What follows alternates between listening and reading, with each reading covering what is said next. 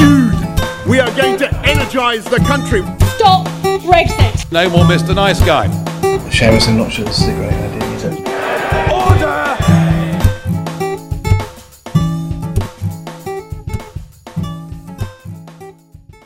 Hello and welcome to the Debated podcast.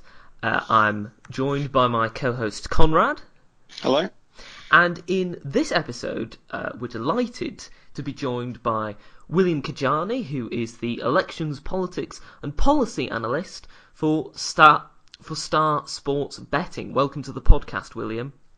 It's an honour to be here. So to begin with, I'd like to ask, what sort of methodology do you use to predict which way people will bet on particular outcomes of things, whether they be elections or leadership elections or cabinet reshuffles? What sort of process do you use to predict that? We'll use a variety of them. We use quite a bit of data. Sometimes there'll be proper models which you'd use for odds on all sports, not just politics. Mm-hmm. Sometimes we will actually just use the same data as everybody else in polling terms.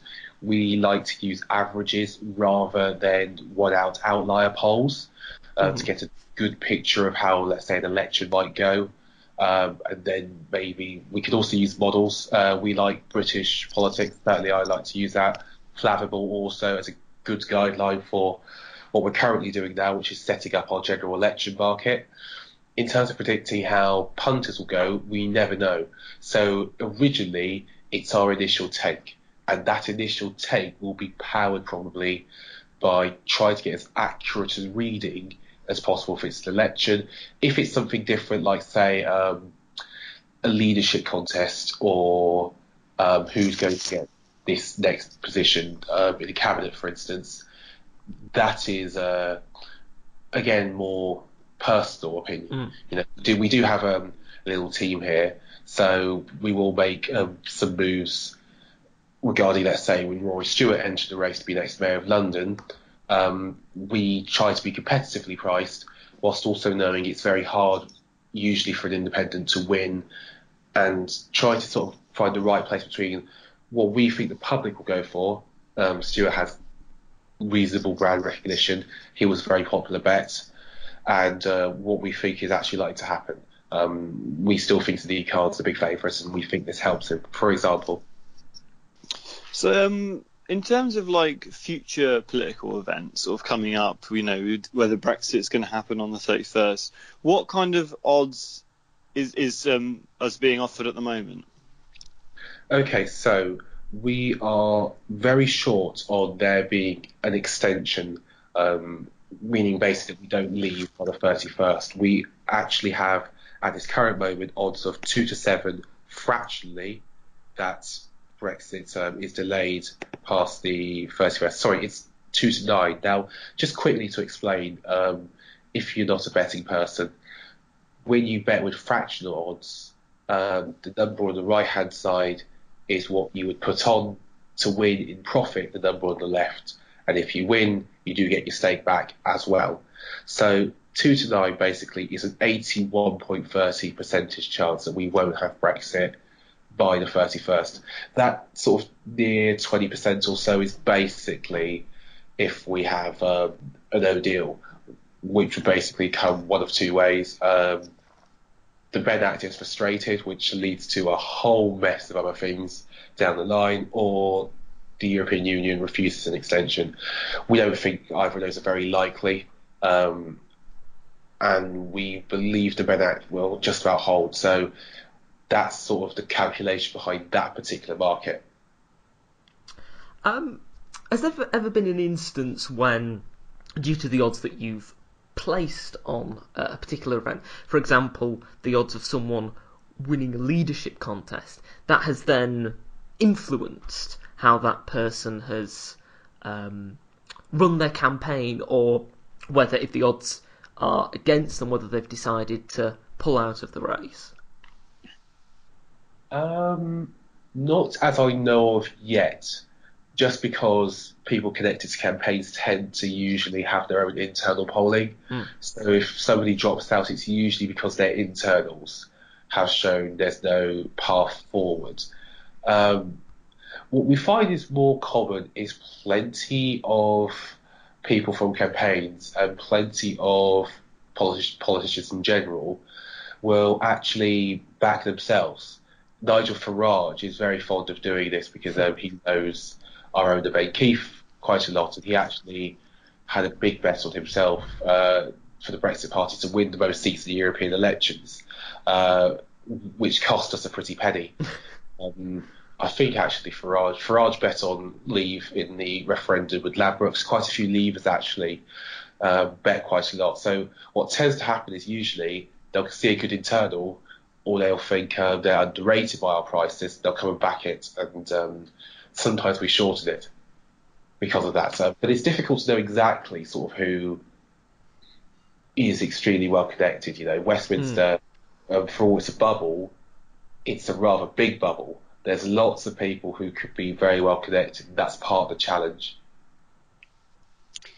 In terms of sort of how good betting is at predicting an outcome, I don't know what the sort of case is in the UK, but I know in America, sort of a lot of the betting is more on sort of trendy candidates, so Bernie Sanders, Andrew Yang, and not so much on like Joe Biden, even though in the polls Joe Biden's doing fairly well. I don't know if this is a similar thing in the UK, but how do you think sort of betting versus polls in terms of predicting an outcome is useful? I would say with the betting, it's people's willingness to actually stake a real outcome on their opinion. Basically, there's a risk on your opinion when you bet. When you bet, you've put skin directly in the game. Regarding the betting market, sometimes we can be different to the polls, and sometimes we can win or beat the poll. But generally speaking, when you're the bookmaker, you want to make a profit from all of the outcomes that people have backed.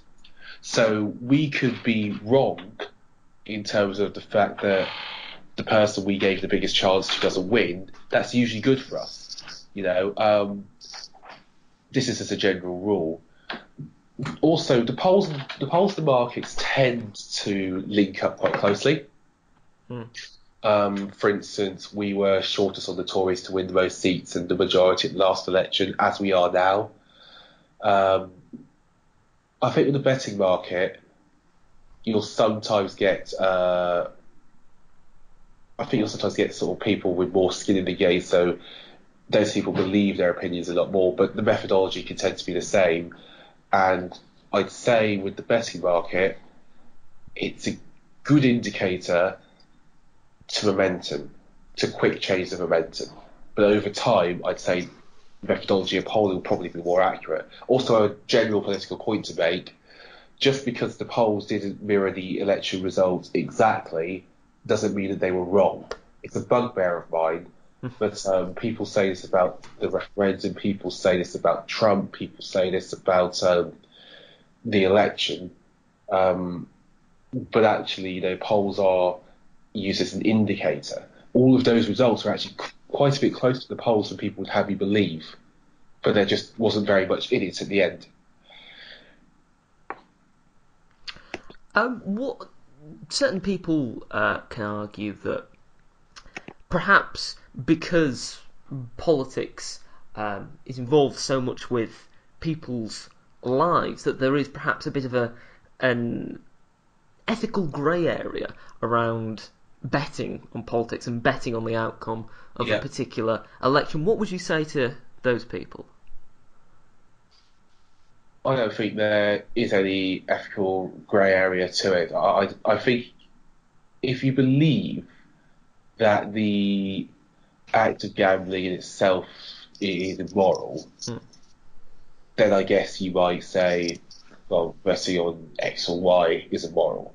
But in reality, the overwhelming majority of people don't believe it's the moral thing. And I'd also just in general say betting is, like many other things, something that, as long as you're responsible with, can be and is considered by most people to be very enjoyable. Now, I know there's a particular life effect with politics. These things are extremely important, but that hasn't ever stopped people from trying to predict or commentate on the result.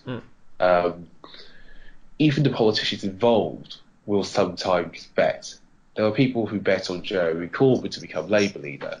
Plenty of people bet on Leave, and plenty of people bet on Remain. Do those people not vote? Do those people not get affected by policy decisions? The political is personal, the personal is political. Everybody is affected by politics. That's sort of the baseline of living in a representative democracy. So you will never be able to separate the two personally. In terms of making bets, I had a little bit of sort of some success last election on betting on individual constituencies. In terms of that, do you think that's a sort of a good way of doing it, and what do you think's I know it's probably not in your interest to say, but what's the best strategy in actually making a bit of money off political betting? Best strategy in terms of making money, I would say, would be to have a broad horizon. Try and consider arguments from both sides. Don't let your opinions of a certain politician blind you to their strategic intention or their possibility of future success. To put that in really simple English, just because you hate a politician or just because you don't like a policy doesn't mean that other people don't, doesn't mean that other people can't find that sort of thing attractive. A lot of people miss this with Leave, that because they thought that the Leave campaign was insular and angry, and in some ways it was, and it wouldn't have support in the country. Actually, it did, had plenty of support. Those people beat the market in a big way. It was the same with Trump. People who spent more time trying to see if there was a space for an argument ended up making the biggest profit because they were willing to look earliest and look hardest and sort of to see things opposite from their own personal view. Also, I would say be vigilant of hotspots, right? Party conferences. The Lib Dems, they were 40 to 1 to win the majority, I think, and about 20-ish to 1 to win most seats before their conference. The visual optics of them bringing on Sam Yima, of them having a lot of time to explain their policies as you do party conferences, and of course with basically the revoke Article 50 argument getting a lot of traction, even if not everybody liked it, it brought their odds down. People started to back them for the next election. They're now 14 to 1 to both win most seats and to win the majority, which is quite astonishing, I think, for one of the two parties that basically aren't Labour or the Tories. So you can get trading chances. You can beat the market as well. Sometimes it takes a while to react to changes. And I would say, in general, if you're vigilant and you're willing to be open-minded, then yeah, there's definitely big advantages to be had. Has there ever been a result of a bet that you've ever been taken aback by, or is it because obviously you have internal polling and you've analysed these events in quite great detail? Are you unshockable by the results of particular events that people bet on? I'd say I'm more unshockable now than I used to be. We had one of my first experiences sort of doing this job was going to Peterborough to cover the election. We took bets in the tens of thousands on the Brexit Party candidate. I remember thinking they were home and hosed. And certainly when we were there, or I was there in general, for most of my time there, I thought it was a done deal. But interestingly, I noticed there was a bit of support or a bit of a positive mood around the team for Lisa Forbes. And if you went and you spoke to them, they were very happy with their efforts. They were quietly confident. They thought people had been knocking very well, responding very well on the door knocks. Now, I went into town that night thinking it was still a done deal, thinking it might be close-ish, but we'd be getting taken for 6s and 7s. Then the count came, and then you saw sort of the mood around the Brexit Party sort of change and drop. And it turns out that Forbes did win. Now, that was, I think, one of the results that probably actually still to this day, does take you back a bit. I ended up being quite surprised that we didn't have an election basically either in September or October, although possibly that was a really good thing for us purely because we had 6-figure bets on election in October, election in September, and I'd say I'm much less sort of shockable now, just because I think anything can happen. I think it's now more expected that anything can happen. I think in general the population is actually becoming less shocked by everything. We're beginning to, I think, we're beginning to adapt to the alternative reality we're living in. In terms of going to more general politics, we've just had the Queen's speech. What's your view on what's been announced in the Queen's speech? Is it just kind of what was expected, or is it kind of some surprises in there? No real policy surprises. The National Rail franchise and the National Environmental Body are interesting, although generally speaking, one of the few sort of half decent things the government's managed to do has been environmental targets. Like, for all that I don't think the government does too much well, they have reduced the amount of fossil fuels that we use. They have implemented green policies. I don't think they go far enough, but DEFRA seem to be doing, or the Department of Environmental Affairs seem to be doing a reasonable job. There's an overhaul of rail franchising. That I think is really, really interesting. Basically because, long story short, I think we don't have another alternative to HS2. But if HS2 doesn't work, then that's not going to be much comfort. And also our current rail system, before you can get to HS2, needs overhaul. So that would be interesting. From a betting point of view, not a huge amount in it, apart from the large amount of law and order bills. I think it's very likely we're going to see a sort of Reagan-esque Republican-style 1980s, 90s hard-hitting law and order campaign in this election, which is basically the sort of rebirth from the dead of, are you thinking what we're thinking? That's important for, I think, the next election markets, just because in general, winning British campaigns or campaigns that have beaten expectations in Britain have tended to offer at least sort of one really positive element. Leave in 2016 was all, look at how good things could be outside the EU, even if the rest of the campaign was actually quite angry and insular, and played to some, what I think people would say were voters' worst instincts. I think personally there was a positive element that Remain didn't quite have. Labour did well, better than expectations certainly in 2017. Even if they didn't win, they denied the Tories a victory. The Brexit Party, I know, are seen by many to be quite insular and angry once again, but actually their campaigning at the rallies, and especially on social media, was really rather positive.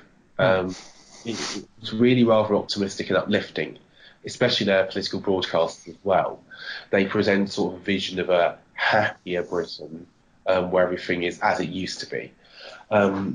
So if the Tories are going to do that, run on this high power, elements. There's got to be things that that people will think, oh, that could be good. And the main one is infrastructure. That's the main one.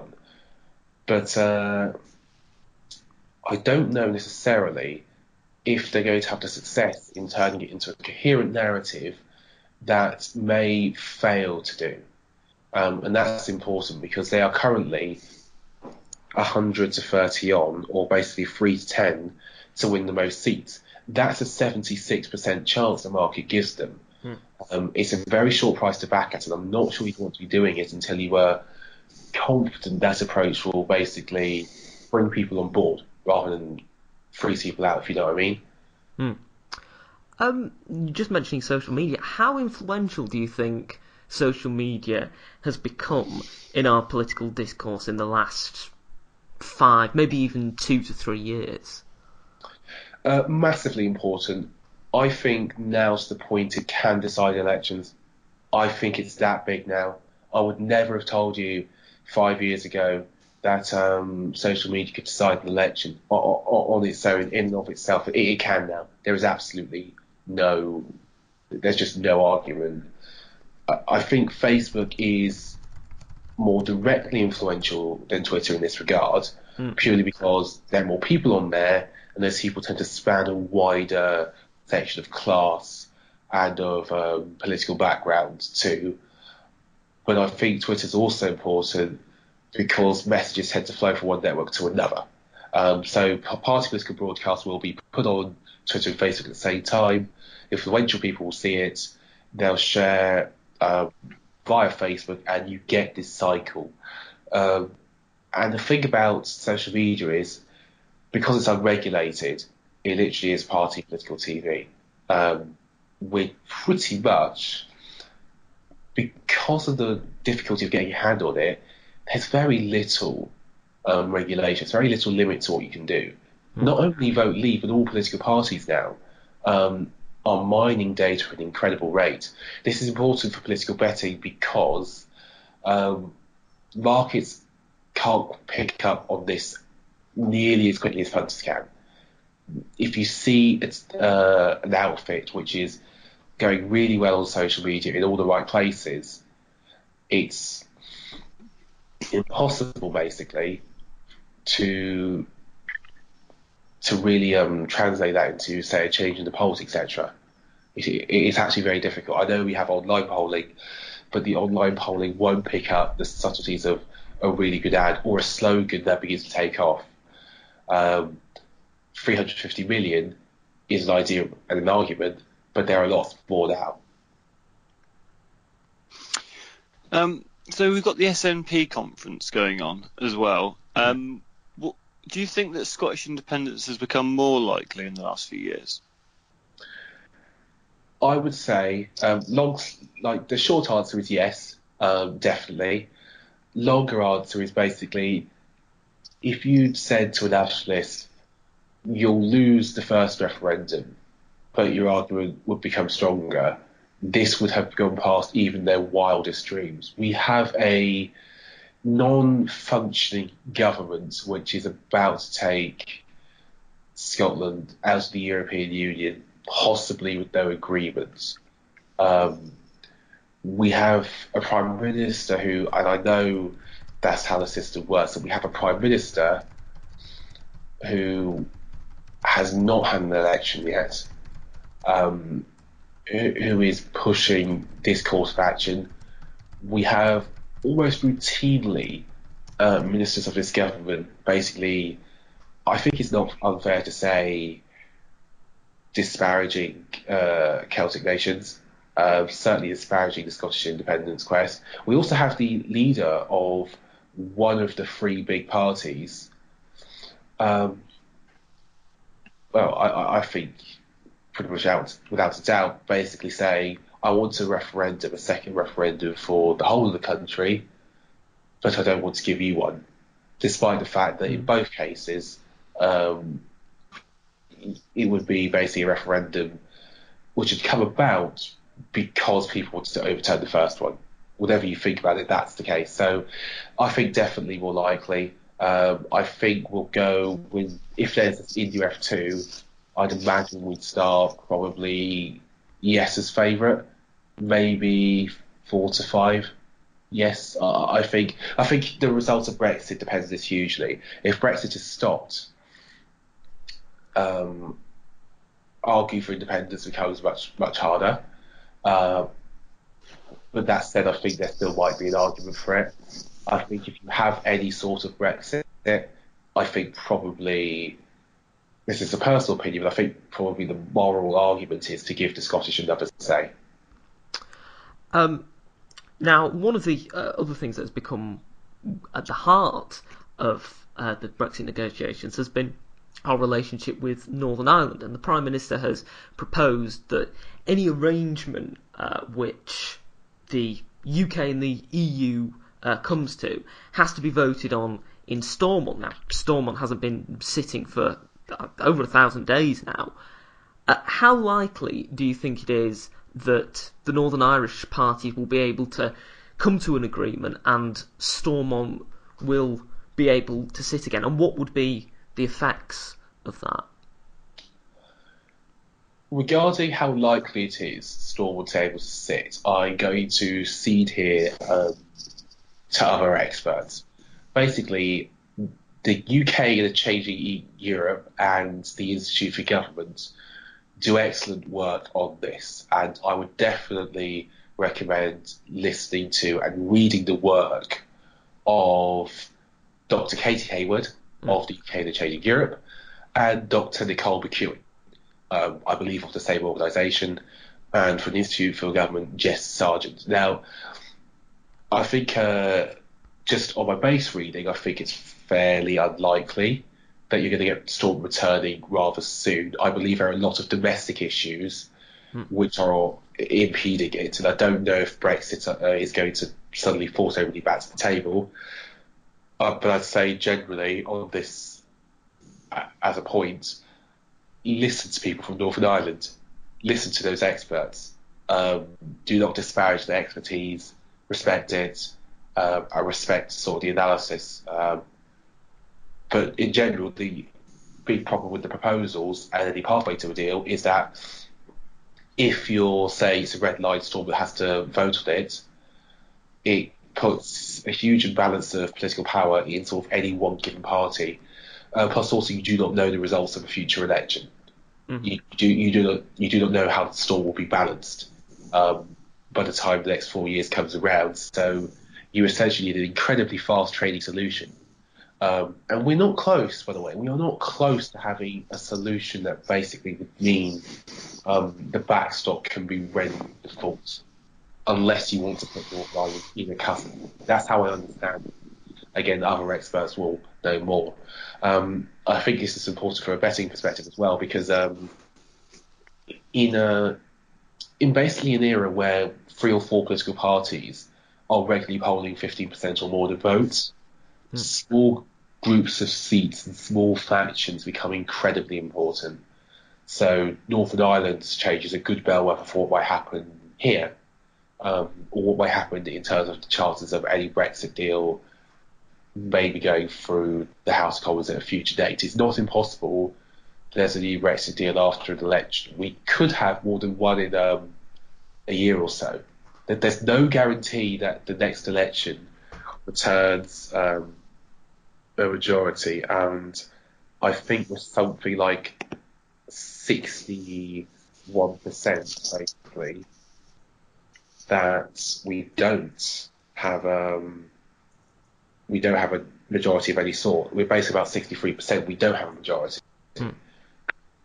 Without a coalition and no parties seem to like each other enough, I don't know where you go with that. Possibly to the ballot box again, unless you're going to have a government of so-called national unity. But I believe, unfortunately, it's a bit of a unicorn. Well, we're coming to the end of the podcast. Thank you very much for being on, William. It's been great to have you. It's been lovely. I'd just like to ask you one question. If you could make a bet on anything, whether it be politics, sport, whatever, and it can be an impossible bet as you like, and you would then win that bet, what would you bet on? As in, if I could back my fantasy outcome and it would happen. Okay. Yeah. Right. Okay, this is interesting. I will go for a Brexit deal of some sort to be agreed. By the way, we're 7-4 that if there's a Brexit deal brought back, which is 36%, that passes through the Commons. So that's our deal forecast, which is basically 36% chance of it going through the Commons. I'd probably say Brexit deal agreed of some sort. I think we're 4-1 that we leave. Are we 4-1 that we leave without a deal? I think we're 4-1 that we basically leave with a deal. And I'd say also we get a majority of some sort at the next election. Personal disclaimer, I don't support the Conservative Party, so I guess if you're doing that, it's essentially a magical 14-1, I think it is, for Labour to win the most seats. Yeah. So, yeah. And an election this year, which is 4-5. Then, if we're going to have sports or anything, I think we're about 4-1 for England to win the Rugby World Cup.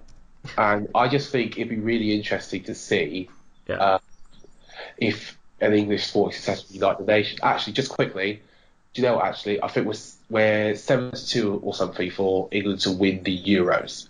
Oh. Actually, if I could have one fantasy thing happen, it would absolutely be the England football team winning a tournament. Absolutely. I think if anything could solve this whole thing out, it'd definitely probably be England winning the Euros. I think when we went to the semi-finals of the World Cup, generally everybody was so on board. If England could do well at the Euros, I honestly think it'll be a really good social healer. Well, that's a great response, and I think we can all agree with that. It would be a fantastic event to happen. Thank you for being on the podcast again. It's been great to have you on, and you're more than welcome to come back on anytime you like. Also, I'd absolutely love to. I'm free through all the general election. I think we should have a chat. Yeah, yes. That would be excellent. Just quickly, a quick thanks to David Stewart, Ben Keefe, Gary Burton, Margaret Purdell and Russ Candler, who basically, between them, have all allowed me very kindly to be on in the middle of the Queen's speech day. So thank you very much to everybody. David and Ben especially, who worked tremendously hard at getting everything running here. Well, I extend my thanks to them as well. If you've enjoyed this episode, you can subscribe to us on iTunes, Spotify and YouTube. You can follow us on Twitter and Instagram. If you've got any questions, queries, you want to appear on the podcast, then send an email to thedebatedpodcast@gmail.com. Thanks for listening to the episode. I hope you listen to the next one.